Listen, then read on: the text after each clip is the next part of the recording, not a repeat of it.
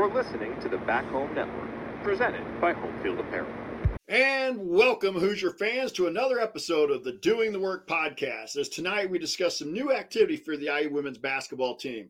I'm your host, Jeff Marlowe, here with my co-host, Kathy Amos. And today we're here with you for another edition of Doing the Work, the new show on the Back Home Network dedicated to covering IU women's basketball. Today we will catch up on some news, and then we'll be discussing the way too early top 25, the possible 22-23 schedule, and finally, answering a few of your questions. As we do most shows, we start our show with our banner moment. And tonight's banner moment occurred on June 3rd when Terry Moore announced the hiring of Linda Sayavangchan as her new assistant coach. And I believe I pronounced that right, Sayavangchan. And I'm just going to refer to her as Coach Sai, Kathy. And she's been hired as assistant coach and recruitment coordinator. She comes from Creighton, where she spent the last 7 seasons in the same role. She has worked with both guards and post players at Creighton. And the Blue Jays made 3 NCAA tournaments, including this past season, where they upset Iowa on their way to their first ever Sweet 16 and Elite 8 appearance before losing to South Carolina. Prior to Creighton, she spent 2 years at St. Louis, 1 year at North Dakota, and 3 years at her alma mater, Drake. Welcome to Bloomington, Coach Sai. Our banner moment is sponsored by Homefield Apparel. Did you know that among all the t-shirts Back Home has available, they have one specific to IU staff member Allie Patberg, former Hoosier, showing off her passion. Yep, just go to homefieldapparel.com and search for Allie. And if you support other college teams or have people in your life who do, Homefield probably has something for them too. Their product line now extends to more than 120 different schools with unique vintage logos for all of them.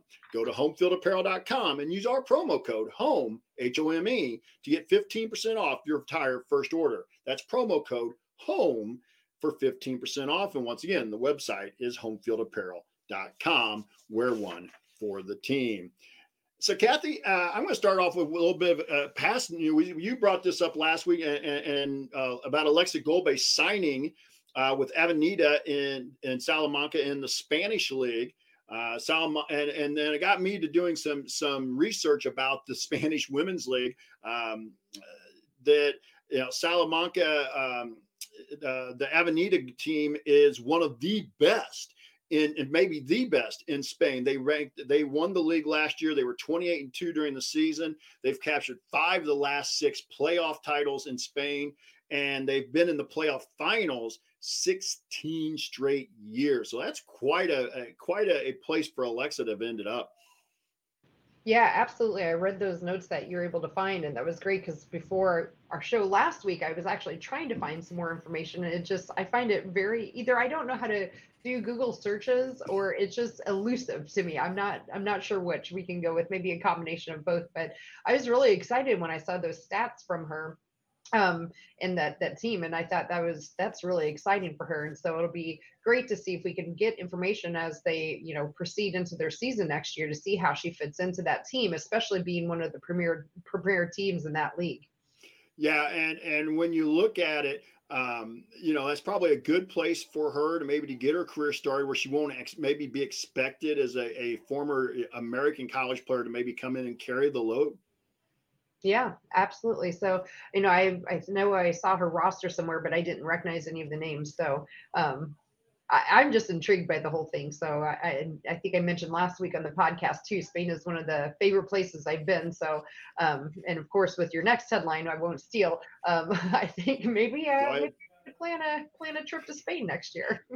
Which is interesting because you're talking, we'll get to that in a second, but just for our fans who aren't as familiar with Spain, and I didn't know exactly where Salamanca was. It's in the western part of Spain, more toward the Portuguese border. So she'll be kind of away from a Barcelona, even farther away from Madrid than maybe people familiar with Barcelona and Madrid.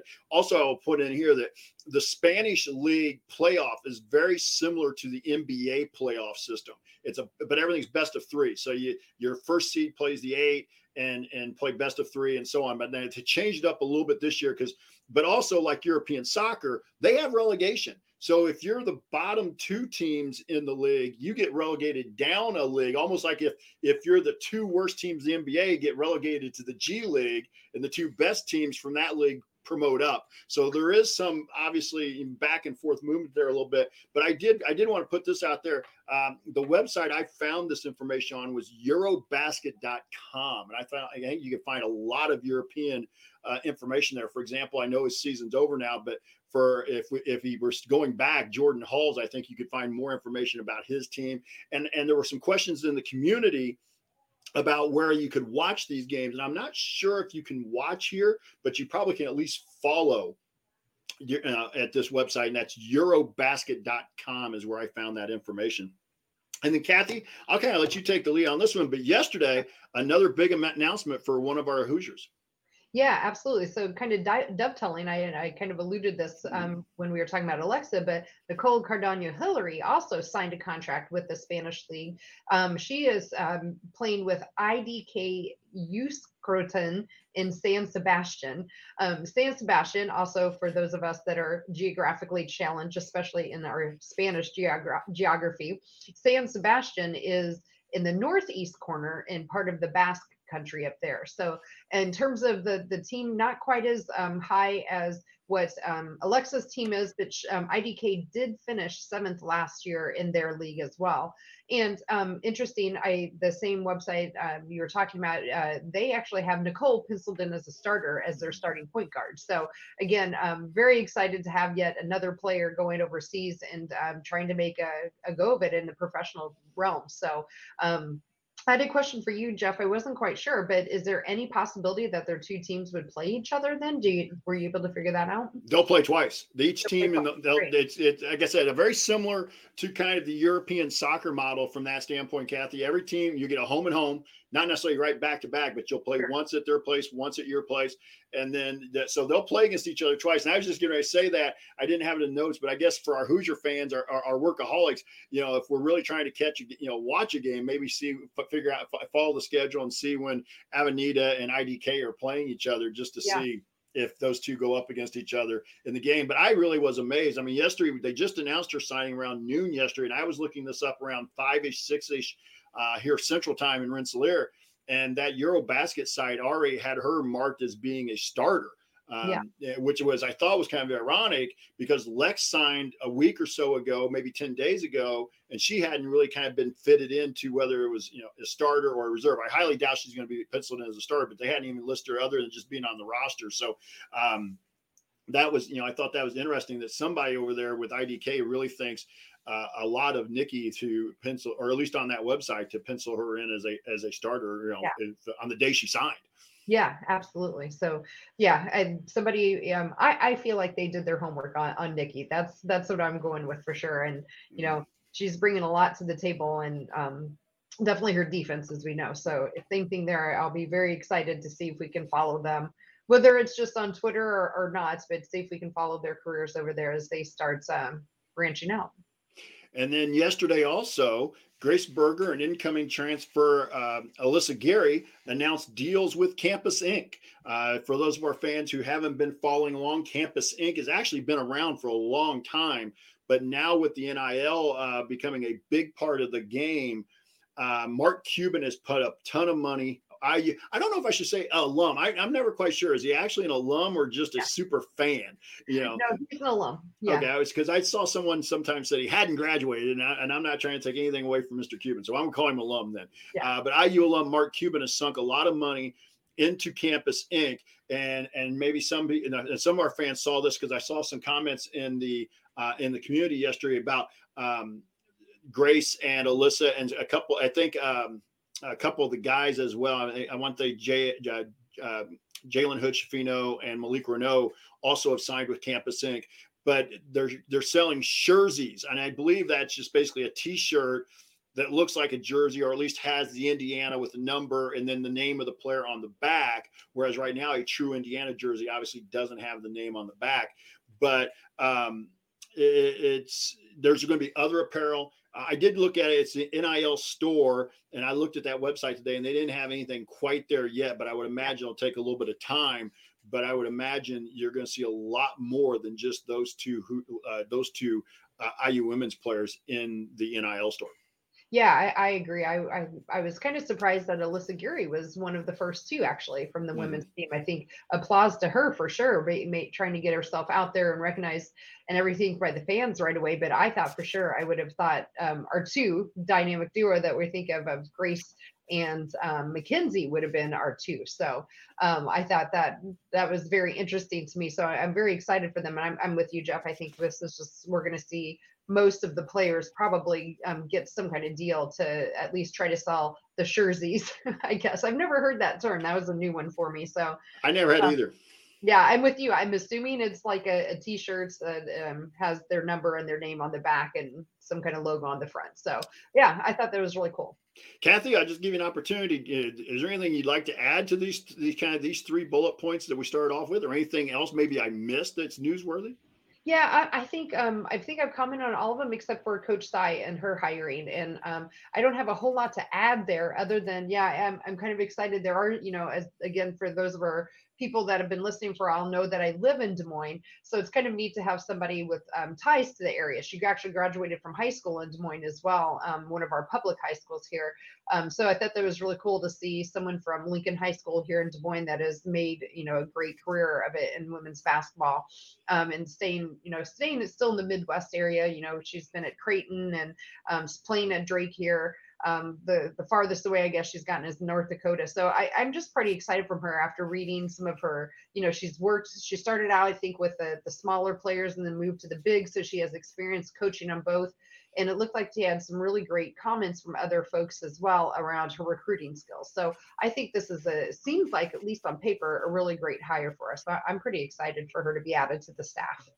And I will say, the last week I was on here predicting that Tyra Buss would not to be surprised if Tyra Buss filled that spot. Obviously, I was off on that, but congrats to Coach Sai and welcome, like I said, to Bloomington. And I think, but again, I like that hire for Terry Morin just because she went out, and I'm not saying it's going to correlate, but she picked off somebody from Creighton who has had experience at Division I level, a lot of experience at Division I level. And obviously we struggled with Iowa last year, and maybe she can bring something that will help us with Iowa this coming season. Right. That's true. Because she coached Creighton. And again, for those of you who follow women's basketball and watch the tournament, Creighton knocked off Iowa last year in the tournament. So I watched that game. That was something that Creighton team could shoot the ball. So I was pretty excited to see that too. And not only beat them, but basically kept it to a pretty low scoring game for Iowa. Yeah, that's true. And I mean, it got close there for a while, but they did open it up in parts of that game. So yeah, maybe she's got the key, which I'm sure we'll get to. And our next topic is going to be very important to figure out how to unlock that Iowa team. So we'll move on, and we're going to take a look at the way too early top 25. And unlike the men's basketball side, the women's doesn't have a ton of way too early. But Charlie Cream at ESPN has put out a couple different versions, one pre-portal and one kind of post-portal that I thought was really interesting. And so we'll use his list. And I'm not going to go through the entire top 25, Kathy. I just thought I'd hit the top 15 and then the Big Ten teams that were also in there. But it's kind of still the story in women's basketball. And this will kind of get where maybe, because we have a question later on that we're going to answer about the NCAA tournament when we take some questions from our workaholics in the community. But it's still kind of a blue blood list. When you really look at the teams here in the top 10, 12, 15, there's a few. Indiana's in this list, but that you wouldn't necessarily maybe consider a blue blood for a long period of time. But Indiana has definitely earned their way in here. So at number one, ESPN had South Carolina. Number two, UConn, which that didn't surprise me at all. I was a little surprised UConn wasn't number one. 3, Stanford. 4, Texas. 5, Iowa, which is the highest rated Big Ten team. Number 6, Tennessee. Number 7, Notre Dame. 8, Iowa State, another team right in your backyard pretty much. 9, Louisville. 10, North Carolina. And then Charlie Cream and ESPN had Indiana at 11. 12, North Carolina State. 13, Oklahoma. 14, Virginia Tech. And then 15, Ohio State. So 3 Big Ten teams in that top 15. Let's stick with that for a second, Kathy. I wasn't surprised by those 3, nor pretty much the order, but I think those are the 3 teams we're going to see toward the top of the Big Ten race this year. Yeah, that's me too. And wait, real quick before I throw it back to you, I'll throw it back to you. But then Yeah. Maryland was 16. So Yeah. the top 4 were in the top 16 had 4. And I think those Maryland retooled. Give Brenda Freeze credit in the portal. She did a pretty good job of rebuilding that roster. But I think those are the 4 teams you're probably going to see fighting it out at the top of the Big Ten. Yeah, I agree, Jeff. That's exactly what I was just going to say. And knocking on the door of the top 15 is Maryland's. I think the biggest surprise for me was Maryland's. To be honest with you, because they lost so much to the transfer portal. So, they already had lost them last year, and of course she was able to retool, but then to turn around this year and they lost both Angel Reese and Owusu. I just thought that those seemed to be really huge holes to fill on that team in particular, because I didn't feel last year they were particularly that deep. But yeah, I mean, credit to Free. She went out to that portal and she's bringing in a lot of players, including one, Abby Myers, that might ring familiar with the team last year that we beat barely in the NCAA tournament to get the Sweet 16 from Princeton. And Abby was a really fantastic player in the game that I was able to watch of her. So it'll be interesting to see how they were able to take I think they had four players that came in through the transfer portal, and see how they can fit them in to replace the 2 that they lost in Reese and Nwosu.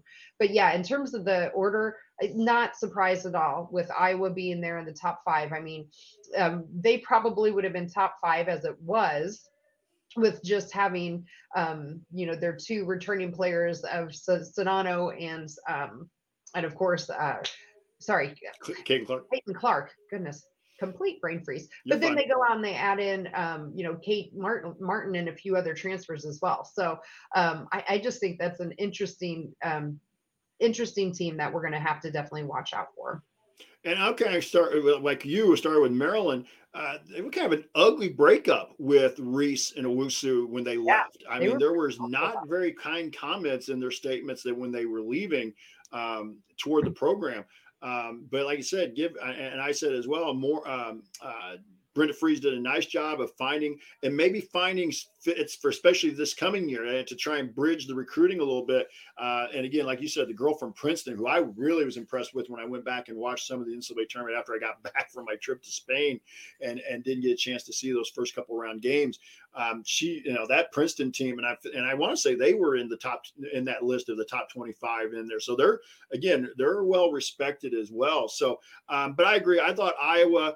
It's hard to say that I would think I was better than Stanford or UConn or South Carolina, maybe Texas, but I think they got Iowa, at least based on with all they have coming back. You have to assume she's going to be a favorite or a co-favorite of Paige Beckers to be the preseason player of the year nationally. Yeah. I think that pretty much puts them in there. Before talking about IU, kind of look at that next group, Kathy. Kind of an interesting mix. Tennessee, kind of an old blue blood, but has not been a blue blood, kind of like IU men, has really kind of lost after Pat Summitt retired and unfortunately passed away, kind of lost, their aura. But now back in the top 6. Notre Dame had a down year a couple years ago, but now back to the Sweet 16 this year. I've always been a big fan of Bill Finelli at Iowa State and thought that they've had a very good program. And then you throw in Louisville and North Carolina. And then, so I'll go back to there. You have Notre Dame, Louisville, Carolina, 3 ACC teams in that group of 5. And we're going to talk about scheduling here a little bit, so I'm not going to try and take away from that. But some interesting teams in that list that aren't very far from Bloomington. Right. Yeah, absolutely. And, the Notre Dame one in particular is intriguing to me, and I won't get into them a whole lot, but until we, get into scheduling and some matchups and things perhaps, but not surprised at Iowa State being in that top 10 either. They have been perennially here, a very reliable team, if you will, getting into NCAA, being at the top of the Big 12 for very, very consistent amount of time. So, I think that 8 might be surprising at the end of the year if we don't see them actually move up from what I know about them. So, it's so hard to know right now. Of course, that's why it's way too early. But those 2 in particular, I think, are intriguing to me in that top, 6 through 10 range. So I'll be excited to watch those teams. So let's talk about the Hoosiers. Were you surprised by the IU women at 11? Or maybe surprised they were that low? Either way, were you surprised? Yes, I would say I'm still a little surprised that they were actually that high. They are coming off a back-to-back Sweet 16, but again, I think we have a lot of open questions for our team, and in my mind, there's really three. Are we going to be able to shoot the ball a little better? I think we filled some gaps with Sarah Scalia coming in and Sydney Parrish that hopefully will fill that gap. Are we going to be able to play deeper than just, we're mainly six players last year, little seven dabbling here and there. I just think we have to play deeper. And I think my biggest question mark for this team and why I'm not quite sure I feel 11 is appropriate is just the chemistry. I mean, we are losing so many people, 3 of our 5 starters from last year and 3 major contributors. And I know we're bringing in some great transfers and we have a really good freshman class coming in, but just because they look great on paper doesn't mean the chemistry is going to be there. And I know Coach Moore loves to hang her hat on defense, and that's so, based on communication and talking with each other. Those are my 3 big question marks that made me, for me, I'm not sure I would have put them quite so high. Yeah, I kind of agree with you there. I thought maybe IU would rank in there between 15 and 20. I thought maybe a little better spot slotting for them. I think 2 things here that Charlie Creme is given credit to. I think Terry Morton has proven that she can win games and with her philosophy and her style. And I think it speaks well to what Charlie Creme thinks of what Mackenzie Holmes and Grace Berger bring to the program. That you bring back essentially 2 all Big Ten players. Before Mackenzie got hurt, she probably would have been an all Big Ten player. And then possibly 2 All-Americans. So I think that speaks to that. But I agree with you. I think the chemistry will be something we have to see early in the season. You got to try and learn to put the new pieces of the puzzle together. And then I think the other part you said is defense. I will be interested to see if maybe we give just a little bit on the defensive side to get a little more offense. And play maybe also will we play, and I know we scored a lot of points, but there were times I felt like we kind of grinded games because that was a style that could win with the roster we had. But will we play just a little bit faster? Will we try to push the consistent tempo to a mid to high 70s offensive, and then or maybe even a low 80? And see what you can do from there. But I that'll be something I'm interested in, is just will we sacrifice a little bit of the defense? Because Allie and Nikki and Lex were such great defensive players. Everybody wants to look at their points, and again, I understand that. Sure. I was a scorer in high school. I like points, but when you really think about those 3, it was their defensive of capabilities. Lex, who could guard 3, maybe 4 spots. Nikki just doing everything we get accustomed to. Allie could guard 2 and maybe a 3rd spot if you needed to. So I think that's where you're going to really miss them and have to find a way to plug that gap with the newcomers, whether they're recruits or transfers. Yeah, exactly. And then the only other team from the Big Ten in the way too early top 25 for ESPN Charlie Creme was number 24, Nebraska. And I did like that because I think Nebraska is a team that's kind of below the radar for most people nationally. But we saw this team last year beat Indiana in Lincoln, give us a tough game in Bloomington. So this is a team that really, if people aren't paying attention to, may surprise a little bit nationally. I'm not sure it will surprise a lot of us in the doing the work and the workaholics who follow the program a little closer. But I think they might surprise some people nationally. Yeah, I absolutely agree with that. And, I think Nebraska is one that can sneak up there on people in the Big Ten as well if they're not paying attention, which I'm sure they will.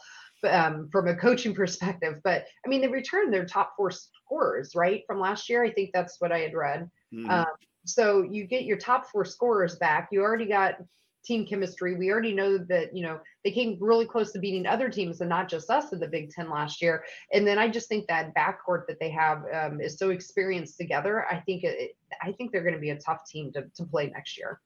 Yeah, and I don't want to speak too much about the rest of the Big Ten yet. We may save that for a little bit later in the summer or in the preseason. But I think you will see kind of a big gap, or not a big gap, but you'll see a gap between the top, let's say 6, maybe 7 teams in the Big Ten, and then what's the bottom part of the Big Ten. I think Purdue has a chance maybe to move into that top 6.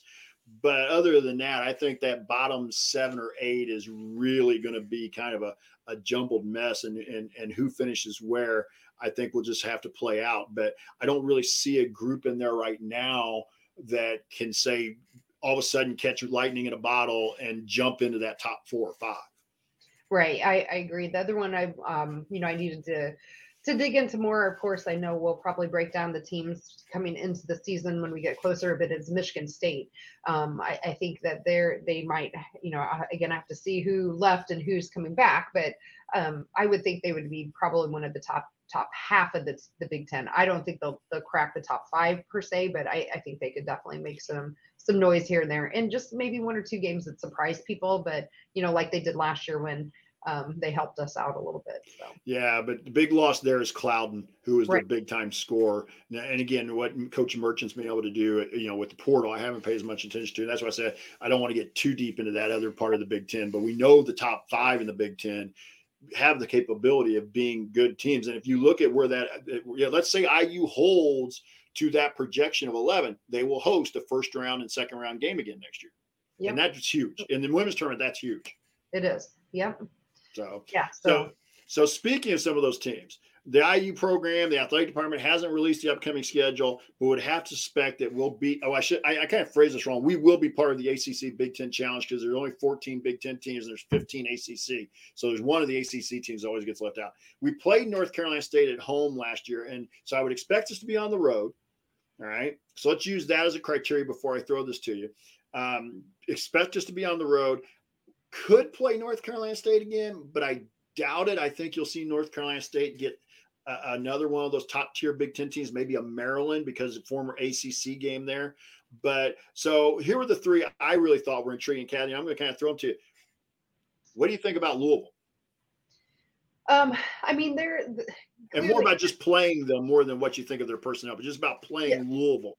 Absolutely. Yeah. Louisville, again, I mean, they're in that very top echelon of the ACC. They finished second last year to NC State, only lost 2 conference games. So, if they're going to replicate what they had last year, and I'm trying to remember where they had them in the top 25, but I'm pretty sure they were in the top 10. Number 9. Number 9. Yes. I knew it was in the top 10. I couldn't remember exactly where. So you got a great top 10 matchup again. We're knocking on the door of that top 10. And again, if we want to be that team that says we're going to get to the Final Four, you have to play teams like this. And then, of course, the proximity is always intriguing as well with how close they are to where we're at. And Grace is from Louisville. So I think that's an intriguing matchup for sure. That's a great point. And then, for example, going back to Louisville even more so, because like I said, I expect us to be on the road. So go to the Yum Center and play Louisville, what would really be a marquee matchup in that ACC Big Ten Challenge.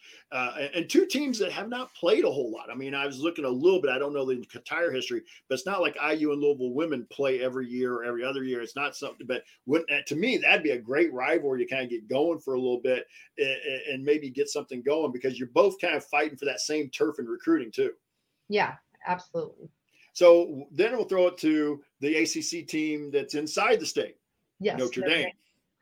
I really like this matchup for us. I got to watch a bit of them, obviously, in the tournament last year, and I thought Notre Dame just played with an incredible amount of fire, discipline, and heart out there. And on top of it, they have, their center, Lauren Ebo, who is, again, it's a transfer in from Texas, so you never know how she's going to play, but she's 6'4", which right away gives Mackenzie a very difficult matchup that's going to have to happen before she gets into conference play. So I like this Notre Dame, the matchup that I think it would bring us. Again, it would be a very interesting matchup, again, because we have a lot of transfers and they have a lot of transfers, and who can get those teams to mesh.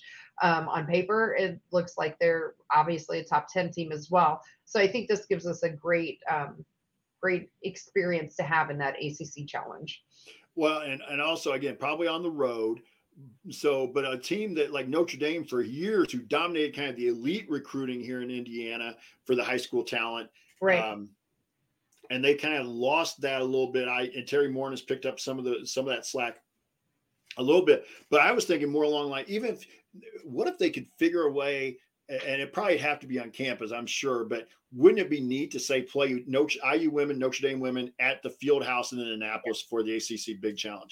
And you have Allie who went there as well. Right? Well, yeah, just imagine if Allie was still playing. Right. That would be even a no-brainer, wouldn't it, for her?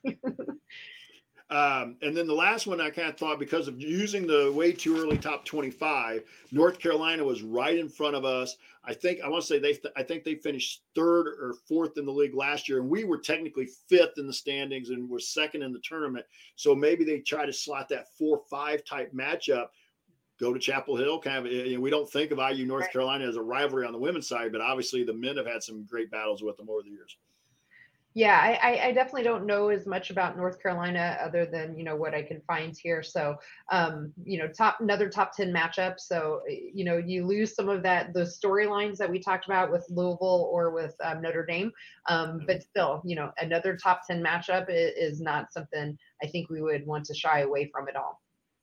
And then just kind of something that was in my head, and I kind of stole this from something Coach Tonsoni and I did a few weeks ago on AC Radio, and again, because we don't know the schedule, and I'll kind of group these together. I kind of bolded a point for you in our chat and in our discussion online, but I'll kind of, but what do you think about a Big 12, a Pac-12 type opponent? If again, you're only going to get one. You're probably not going to get one from each league, but if you could pick one out of the Big 12 or the Pac-12, would you have somebody you'd really like to see us play?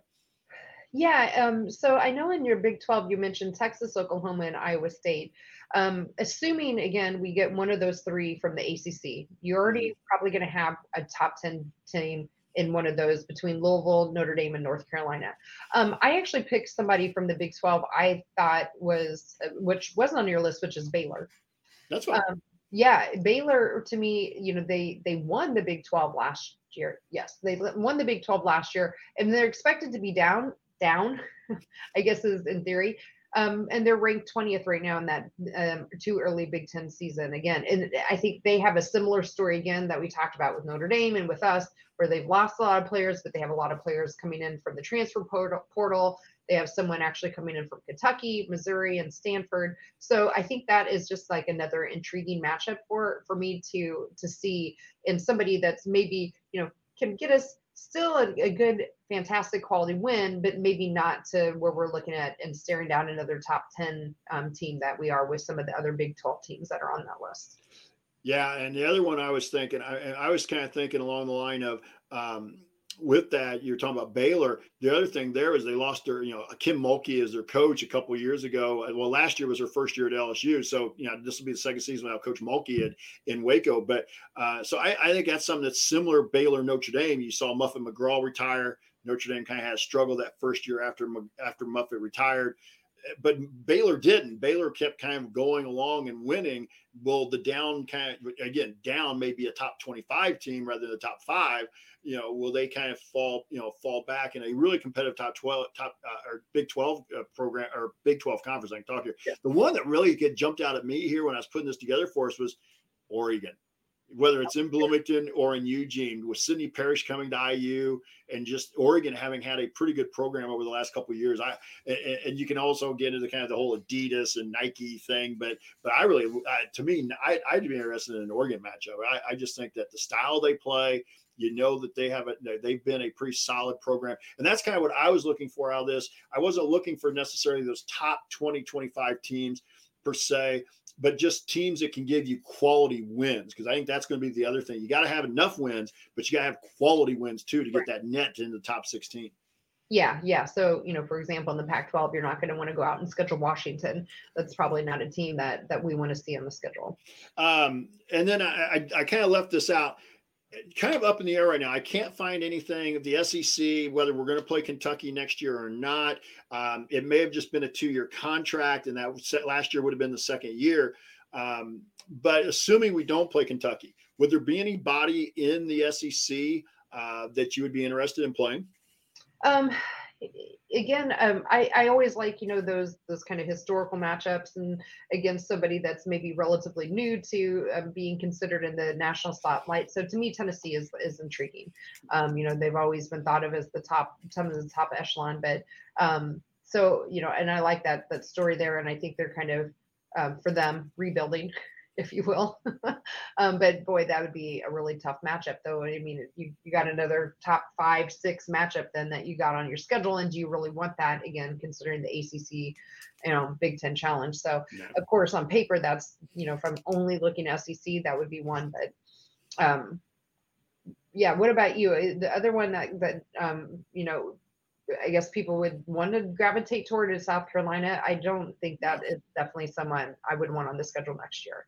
I don't mind playing them if like we did there in a couple years ago, like it was 2 years ago, like we played them in the Virgin Islands or someplace down there in the Bahamas and played. That's fine. I just don't necessarily like that as a matchup right now yet. The one that intrigued me going back to Kim Mulkey was LSU. A chance to play another team. LSU for years was a blue blood women's program, really struggled through the last 6, 7, 8 years. And now Kim Mulkey is kind of putting her imprint back in there and just kind of a back to the, kind of trying to rise back up there. The other one I kind of thought about was Mississippi State. And Mississippi State, I know, went to the NCAA tournament, the championship game or in the Final Four a couple years in a row, but I'm not sure they're at that level anymore. I did want to answer Joel. Joel is saying he thought we played Oregon a few years ago in the NCAA tournament. I want to say that was Grace's freshman year. I want to say it was 19 and 20. They beat us in the NCAA second round out there in Oregon, if I recall that correctly. But Joel's right. We did play them in the NCAA tournament 3 or 4 years ago, and I can't remember which. But then kind of look at the rest of these, Kathy. Again, I kind of separate them in the notes, but take a look like at the Big East. Actually, I was trying to break this up a little bit. Like the Big East or the American, the A10, and teams I was thinking about here: a Creighton, a DePaul, a Dayton, a South Florida. Good teams, but not necessarily top 25 teams. And again, I realize we're not going to play all of them, but I just kind of want to kind of get your idea of what you thought might be good teams for us to play. I think the first one that jumped off of that list for me is Creighton. Again, another Midwest school. They're, in a mid-major, but they finished really high, and they had a nice little run last year in the NCAA tournament. And of course, Coach Sy coming from there always adds that intriguing storyline, which obviously is something I've kind of picked up on this year for picking teams. So to me, that first one that jumped off the page was the Creighton team. Well, and the one that intrigued me out of that list, I like Dayton because it's not hard to get to Dayton, and University of Dayton, has been a pretty regular appearance in the NCAA tournament. So you're not you're going to gain something by playing them and winning that game. The one that really kind of intrigued me was DePaul. Mm-hmm. Doug Bruno has done a great job at DePaul over the years. They always seem to make the NCAA tournament. They're never a top 3 or 4 seed, but they're not an 11 or 12 seed. They're usually right there at 8, 9, 10, 7 to 10, somewhere in there. And so again, maybe if you're trying to expand the recruiting a little bit and start looking into a more of a Chicago, or at least a suburban Chicago, would you want to go play DePaul like in a home and home over a couple year stretch? And so that was, I thought DePaul was one that intrigued me. Yeah. The other one too, jumping off the list, was Bradley. I'm sorry, not Bradley. Northern Iowa. Again, they didn't win their conference last year, but they're in the top half of actually top 3 last year. So again, it's a team that you should be able to go out and beat. It gives you good experience. And it definitely is not something there you're just filling in the schedule either, because I think that's, you want to try to avoid that to make sure that you get enough quality wins, to your point. Excuse me. But yes, the Dayton was the other one that I have on my list. And then you talked about Northern Iowa, Bradley, and the Missouri Valley, and expand that out to the Mid-American. Maybe now you play somebody two times at your place, once at their place. So you kind of do a 2-for-1 deal. At least that's what they do a lot of time on the men's side. I got a feeling that's what's going to happen more and more on the women's side. But I like the idea of getting a decent MAC team. The problem with the MAC and the Valley is you may get to thinking you're like Buffalo was one that I kind of looked at in the MAC that I think has won the MAC tournament 3 out of the last 5 years or something similar, but they might drop off. And now all of a sudden they're 6th or 7th in the, not likely, but could happen where they drop to 6th or 7th in the MAC. And all of a sudden a team you thought was going to be looking pretty good for your net ends up not being as good from that standpoint. So I kind of like that, but then kind of throw that in there, Kathy. What about some of the other Indiana schools? And I think this is where, when you're IU and you've made that jump into the top 15 kind of consistently here over the last 3-4 years, do you still try to schedule a Ball State? And we kind of had this discussion again on AC Radio a few weeks ago. A Ball State, a Valpo, an Evansville, an Indiana State. Do you still try to schedule them, even though it may not help net wise, because they're just going to probably be so low on where they are in the net. But is there benefit to playing at least one Indiana team? Have one Indiana team, non-power Indiana team. You're obviously playing Purdue anyway. We could play Notre Dame in the Big Ten Challenge, but just, one of those Mid-American, Missouri Valley type schools in the state. Is there value to playing them? Yeah, I think there is, Jeff, and especially in this coming year. Back to my earlier comment, my biggest question mark and concern going into next year is just the chemistry of the team, and playing a team that maybe again on paper and early on, like a Ball State perhaps would be one that would jump up, because they're not at the bottom of their half of their conference. They're in the top half, at least they were last year. And then, of course, you have Indiana State, where Coach Morin came from. So you have a couple of, options there. I don't know where Indiana State really finished, where they're at in their conference ranking. So maybe you can find a team like that that's in state that's not perhaps, bottom of the conference. So it doesn't necessarily hurt you per se, or not, you know what I mean? It wouldn't exactly bolster your net, as you said. But I think you just have to make sure you get some of those more cupcake type teams to make sure we have a chance to work on team chemistry and a game type atmosphere. And my other concern is our bench. We have to get some of our other players a chance to play in some of those games as well, so that maybe we can grow that bench and give those ladies that are sitting a little farther down a chance to start getting that experience. And I may be off on this a little bit. I'm kind of using some of the men's numbers. Let's assume you've got 29 games, 18 in the Big Ten. So that leaves you 11 non-conference. How many of those 11, assuming you're going to play in the Big Ten Challenge, so that's one. How many of those 11 would you like to see be against, say, top 50 type net teams? Top 50? Oh. Say top 75. Sure. Out of 11, I would say at least 6, right? I would say 5, yeah, 5 or 6. 5, 6, somewhere in there. Because again, you don't want to fill your schedule up too much with these types of teams that, like we did have some of these tough games last year with NC State early on and down the Bahamas and Stanford, right? Was the other team we played last year? Miami. Thank you. North Carolina State was the challenge game in Bloomington.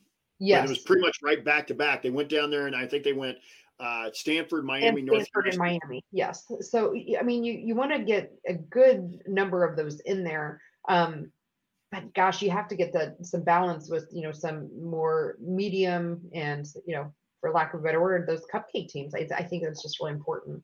Okay. So Ari's telling us here in the chat that he thinks it's 13. So now definitely I want 6, right. 6, maybe 7. And the other thing I would say, I want to get your opinion on this, then the others, maybe 1 or 2 out of those other 6, maybe below 200 on the net. Right.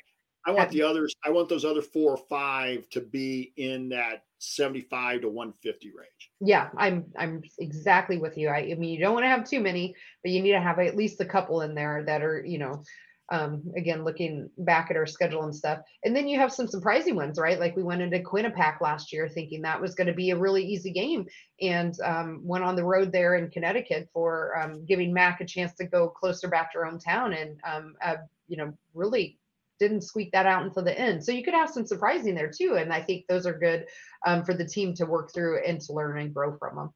Well, I think one thing that we found out last year in the NCAA tournament, Kathy, is with Princeton, is some of those lower level Division I teams that only get one bid, like a Quinnipiac, they are actually pretty good. Everybody assumes they're not because it's just not a name in the women's programs. But I remember talking with Grace a little bit about Quinnipiac before they went out and played them, and she's like, "Hey, they're better than people think. They're going by their name."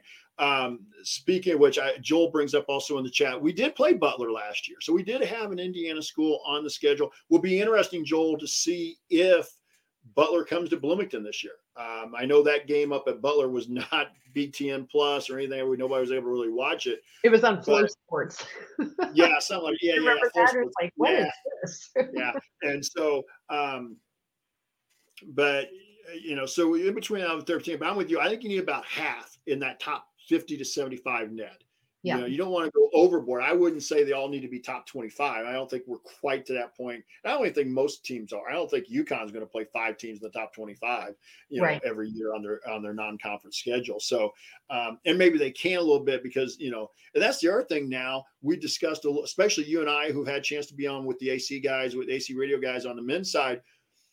Sometimes the league doesn't do you any favors. If the league isn't as good as it's been the last 2 or 3 years, you won't have as many opportunities for those quad one type wins inside the league. So maybe you need to be a little more aggressive in scheduling in the non-conference and, knowing you're going to be competitive enough to win. So again, I realize a lot of this is speculation. Everybody's like, why are we talking about schedule in June? Well, just something fun to talk about. Yeah. And something fun to talk about. So Kathy, anything else you want to add about scheduling? Nope, I don't think so. Not for now. Hopefully, All right. we'll start seeing something trickle out. Yeah, hopefully, and of course, watch. And we'll see. It'll come like in bunches. So let's go to the mailbag. And let's start with one from Jared, our friend Jared Morris. And Jared, Kathy, I'm going to throw it to you first. I'm curious how you envision the style of play changing, if at all. Let me restart that. Jared's question. I'm curious how you will envision the style of play change, if at all, with the new personnel. Will this be a more offensively capable team, but perhaps less able to grind out gritty wins? So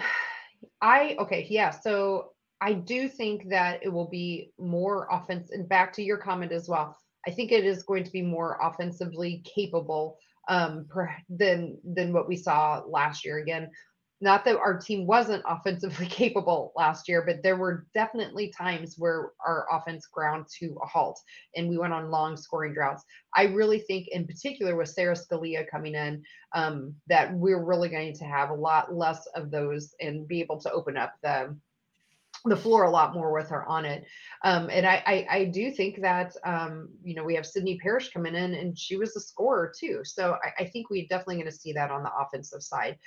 In terms of style of play, I still think Coach Morin will be defensive first, but to your point, maybe we give a little bit on defense and not quite as grinded out and keep them to 60 points or less.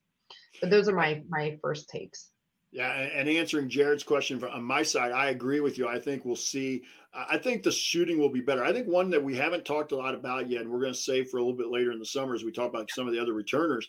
I think Chloe Moore McNeil will also improve her 3-point shooting. She showed toward the end of the season that she was getting a little more confidence in that shot. And I think she didn't necessarily have to be a 38, 40% shooter. If she can just make 34, 35% with her first step, that's going to open up things. And then also you got to try and eliminate some of the double team action that you're going to see either on Mackenzie or Grace, depending upon who's on the floor and who has the hot hand. But I agree with you about Scalia. I agree with you about Parrish. I would be shocked if Grace Berger isn't working more on a 3-point game right now in the summertime. I think she knows. I'm not saying she's told me this. I just think she, as a competitor, I think she knows if she wants to make that jump to the next level of the WNBA, for example, that she needs to have a little bit more range to the game. That she can show them. I think that's the other thing. I still think we can grind out wins. I think that's always going to be, I'll be surprised if they lose that part of the identity. I just think that the grinded out is going to be more 73-69 rather than 59-56. Yes, I agree with that.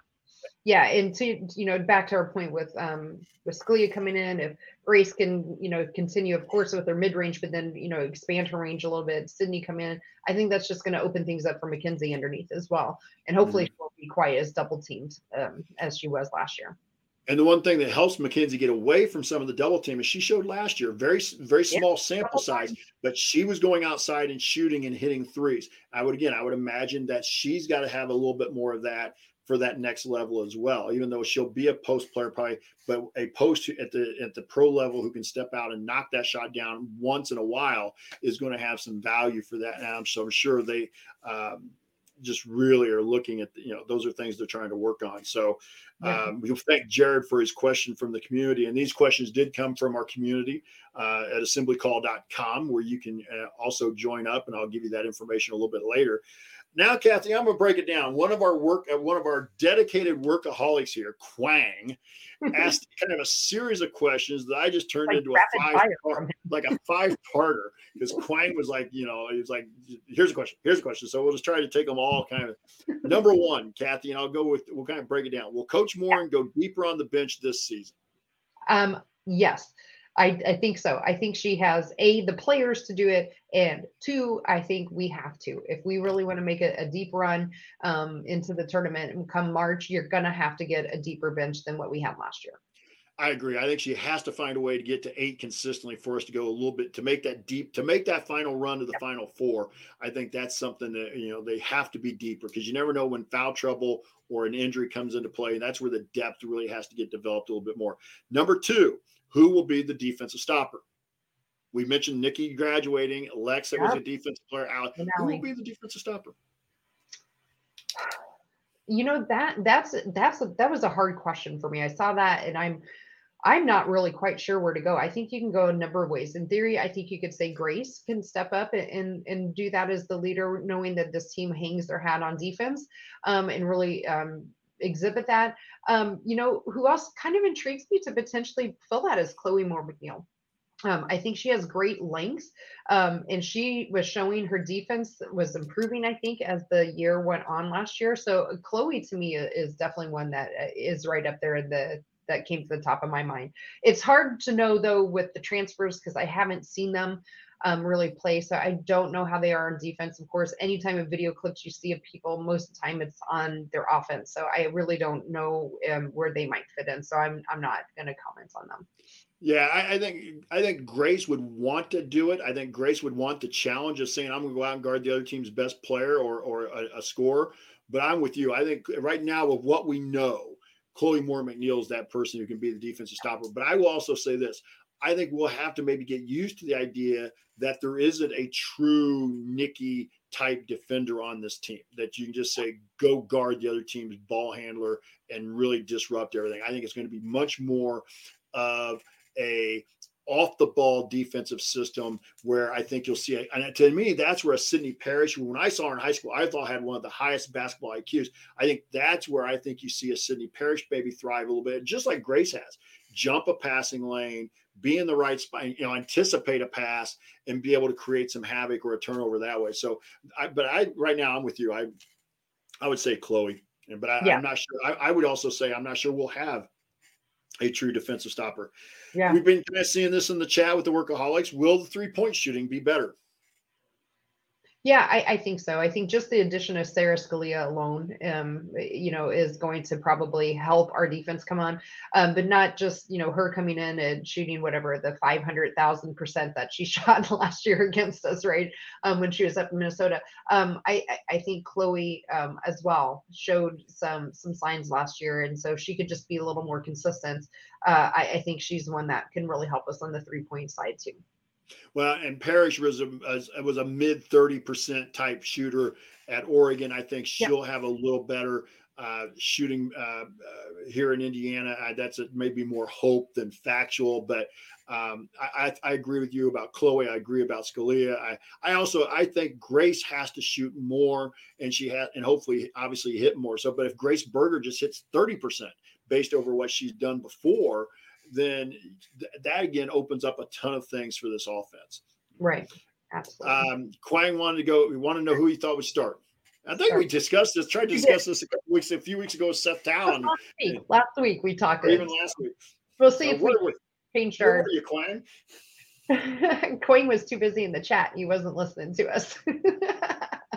Okay, so who did we say? I think we had 4 players that we for sure penciled in as the 4 that we thought, which were Mackenzie, Grace, Sydney Parrish, and then Sarah Scalia, right? Mm-hmm. I think those were the 4. And then in that 5th spot, we were leaning towards Alyssa Gary, but we also said perhaps freshman Yarden Garzon might maybe surprisingly sneak people in just because of her experience in the European League and how she might be with that. So I think that's where we kind of landed. Have you deviated from that? No, and I think those are probably who you'll see at least initially until we get a better idea.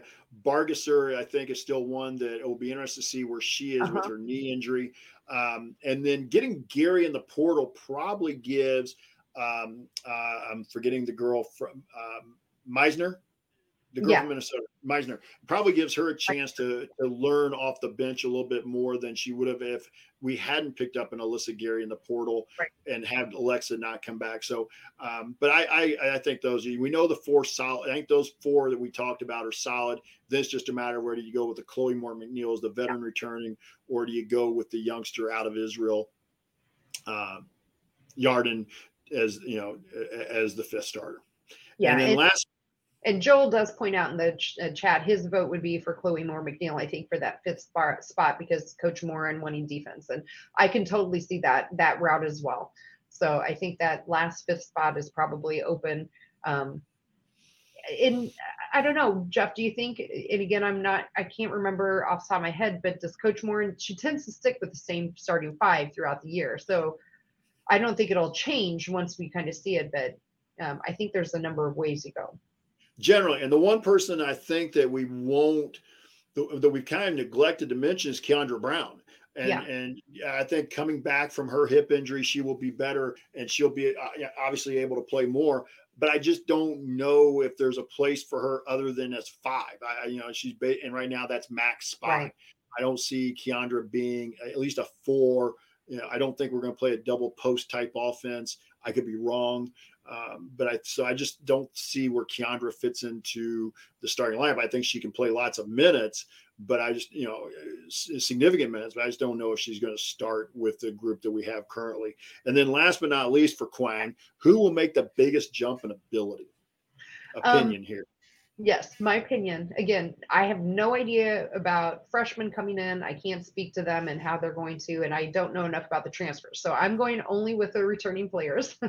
And I'm going with Chloe Moore McNeil for my most improved. I think the growth we saw from her last year, from the time that she really started getting a lot of playing time, I hope that springboards her and her confidence into the off season to really put in the work that it's going to need to springboard her into our most improved player. So that's who I am expecting for biggest growth. Dark horse for me, Caitlin Peterson. Oh, you just took mine. Oh, I'm sorry. I should have just stopped after mine. No, you're fine. Keep going. So Caitlin is my dark horse with that, just because we didn't see much of her last year. But when we did, every once in a while, we saw flashes that I think she could be something really special. So, Caitlin could be my other one. I was going to go with Peterson just from the standpoint, I think, not saying that Chloe isn't going to make another big jump, but we've seen a little bit of what Chloe can do. Right. We haven't seen that from Caitlin Peterson. And she was a decent recruit. It wasn't like she was a no-star, one-star type recruit. She was considered a decent recruit, had a really good career down in Alabama high school, but really struggled last year fitting into the system. So I'm going to go with Caitlin Peterson here. That doesn't mean she's going to all of a sudden average 15, but I just think people are going to get an idea of what she's capable of doing going forward as we go through next year. So those were Quang's 5-part question. And then last but not least here, Kathy, and this was I thought was a really good question from Tony Stuckey as well. Mm-hmm. As the women's game in the NCAA tournament continues to grow, do you think we will soon see any effort to place first and second round games in more neutral sites? And by extension, make sure regional sites are picked so you don't have necessity of putting any given team in their own backyard? I don't know Tony's definition of soon.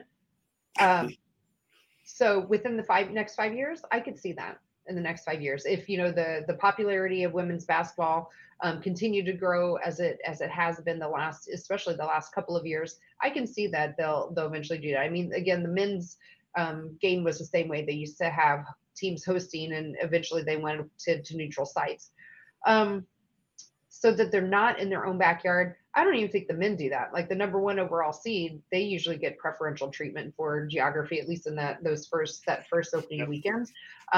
So I think. Well, even at the regional level, the number 1 seeds usually get. Yep.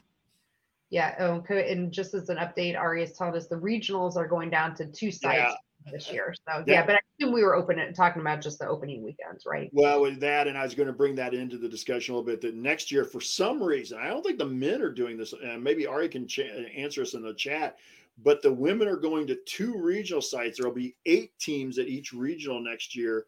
Still be kind of the format that we're used to, as far as 2 regionals in terms of, those 4 teams, this 14, but I wonder if they think that's a cost-cutting move or what. But that's, I thought, but I'm with you. I think they eventually will get to that first and second round being taken off campus, but I'm not sure how soon it will be. If it's within the next 5 years, great. I think it will help the growth of the game.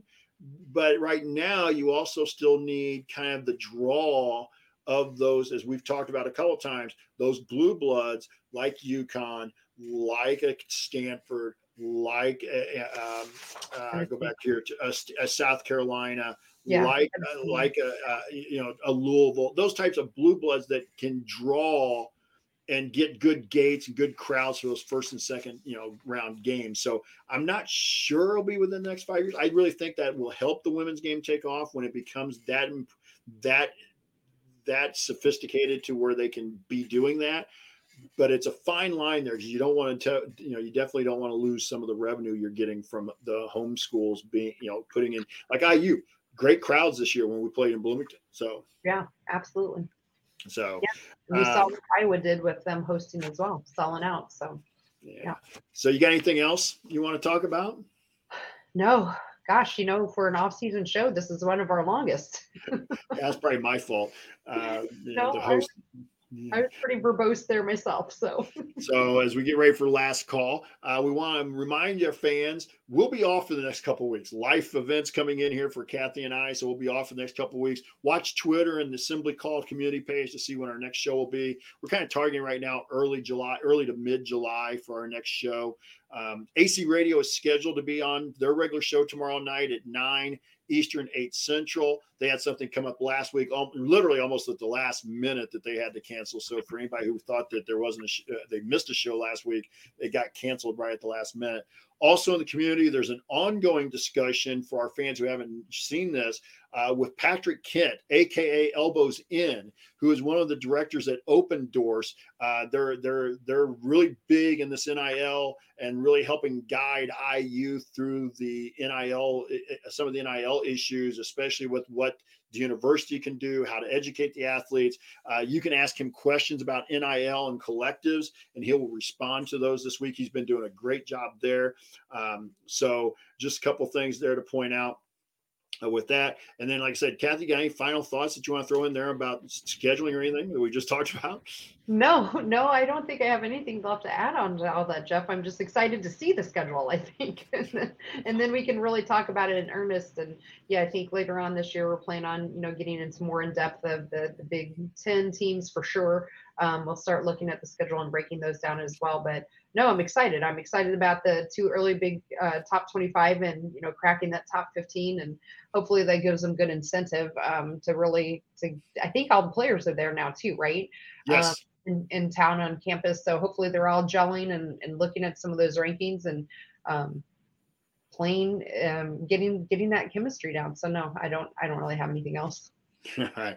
If you want to see us do the show live and be part of the live chat, like we've had a really excellent chat with the workaholics here tonight, Joel, Denny, Quang, Tony, among others, Ari, thank you for participating. You can subscribe to our YouTube channel, youtube.com/assemblycall.com. And also make sure you sign up for our free IU Hoops newsletter, our email newsletter. We have almost 10,000, probably just over 10,000 subscribers now of your fellow IU fans. So join for free today at join.assemblycall.com. That's join.assemblycall.com. Special thanks to John Ringer of rigdesign.com for designing our logo. And to thank all of you for listening. We'll be back soon or sometime next month to talk IU hoops again with you. Until then, keep your elbows in, your eyes on the rim. Go Hoosiers. Nice job. Nice job is right. That went a little longer than I thought we would. That went way longer than I thought it was. Yeah. So.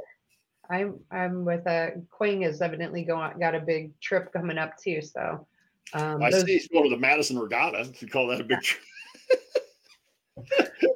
yeah, I didn't even know they still had the Regatta, Quang. I didn't either. I don't even know what that is. So, It's speed. It's speedboat racing. oh, You know, okay, that would be why I don't know what it is. Yeah. So down on the Ohio. for those of you that are still listening, I'm going to India for work starting next week for like 2 weeks, so that's why no show for a couple of weeks, and I'll probably need a week to figure out what time zone I'm on, Jeff. So maybe not the first week in July. No, and plus that's kind of the 4th of July in there as well. And I'm going at the end of June I got some family things, and we got baseball with my son, travel ball and stuff. So it's just hectic right now, but we'll try and get back maybe like, I want to say it's like July 13th. So that second Wednesday, Yep, that'll work. Wednesday in July. So for all of our fans, don't go away on us. We just have to take care of some life events that, Yeah. you know, for us. And honestly, right now it is kind of a slow time. I mean, we talked about way too early top 25 and a little bit of scheduling, but there's just, other than the few things we talked about at the beginning news wise, it's really kind of a slow period right now. So just hopefully you'll all be back with us in July, and we'll pick it up there and see what we're doing. We just want to reward all of our listeners who stuck with us through, and, you know, been with us since the beginning. We didn't want to just go the entire summer with no broadcast, so the entire off season. So Yeah. we want everybody to stay engaged.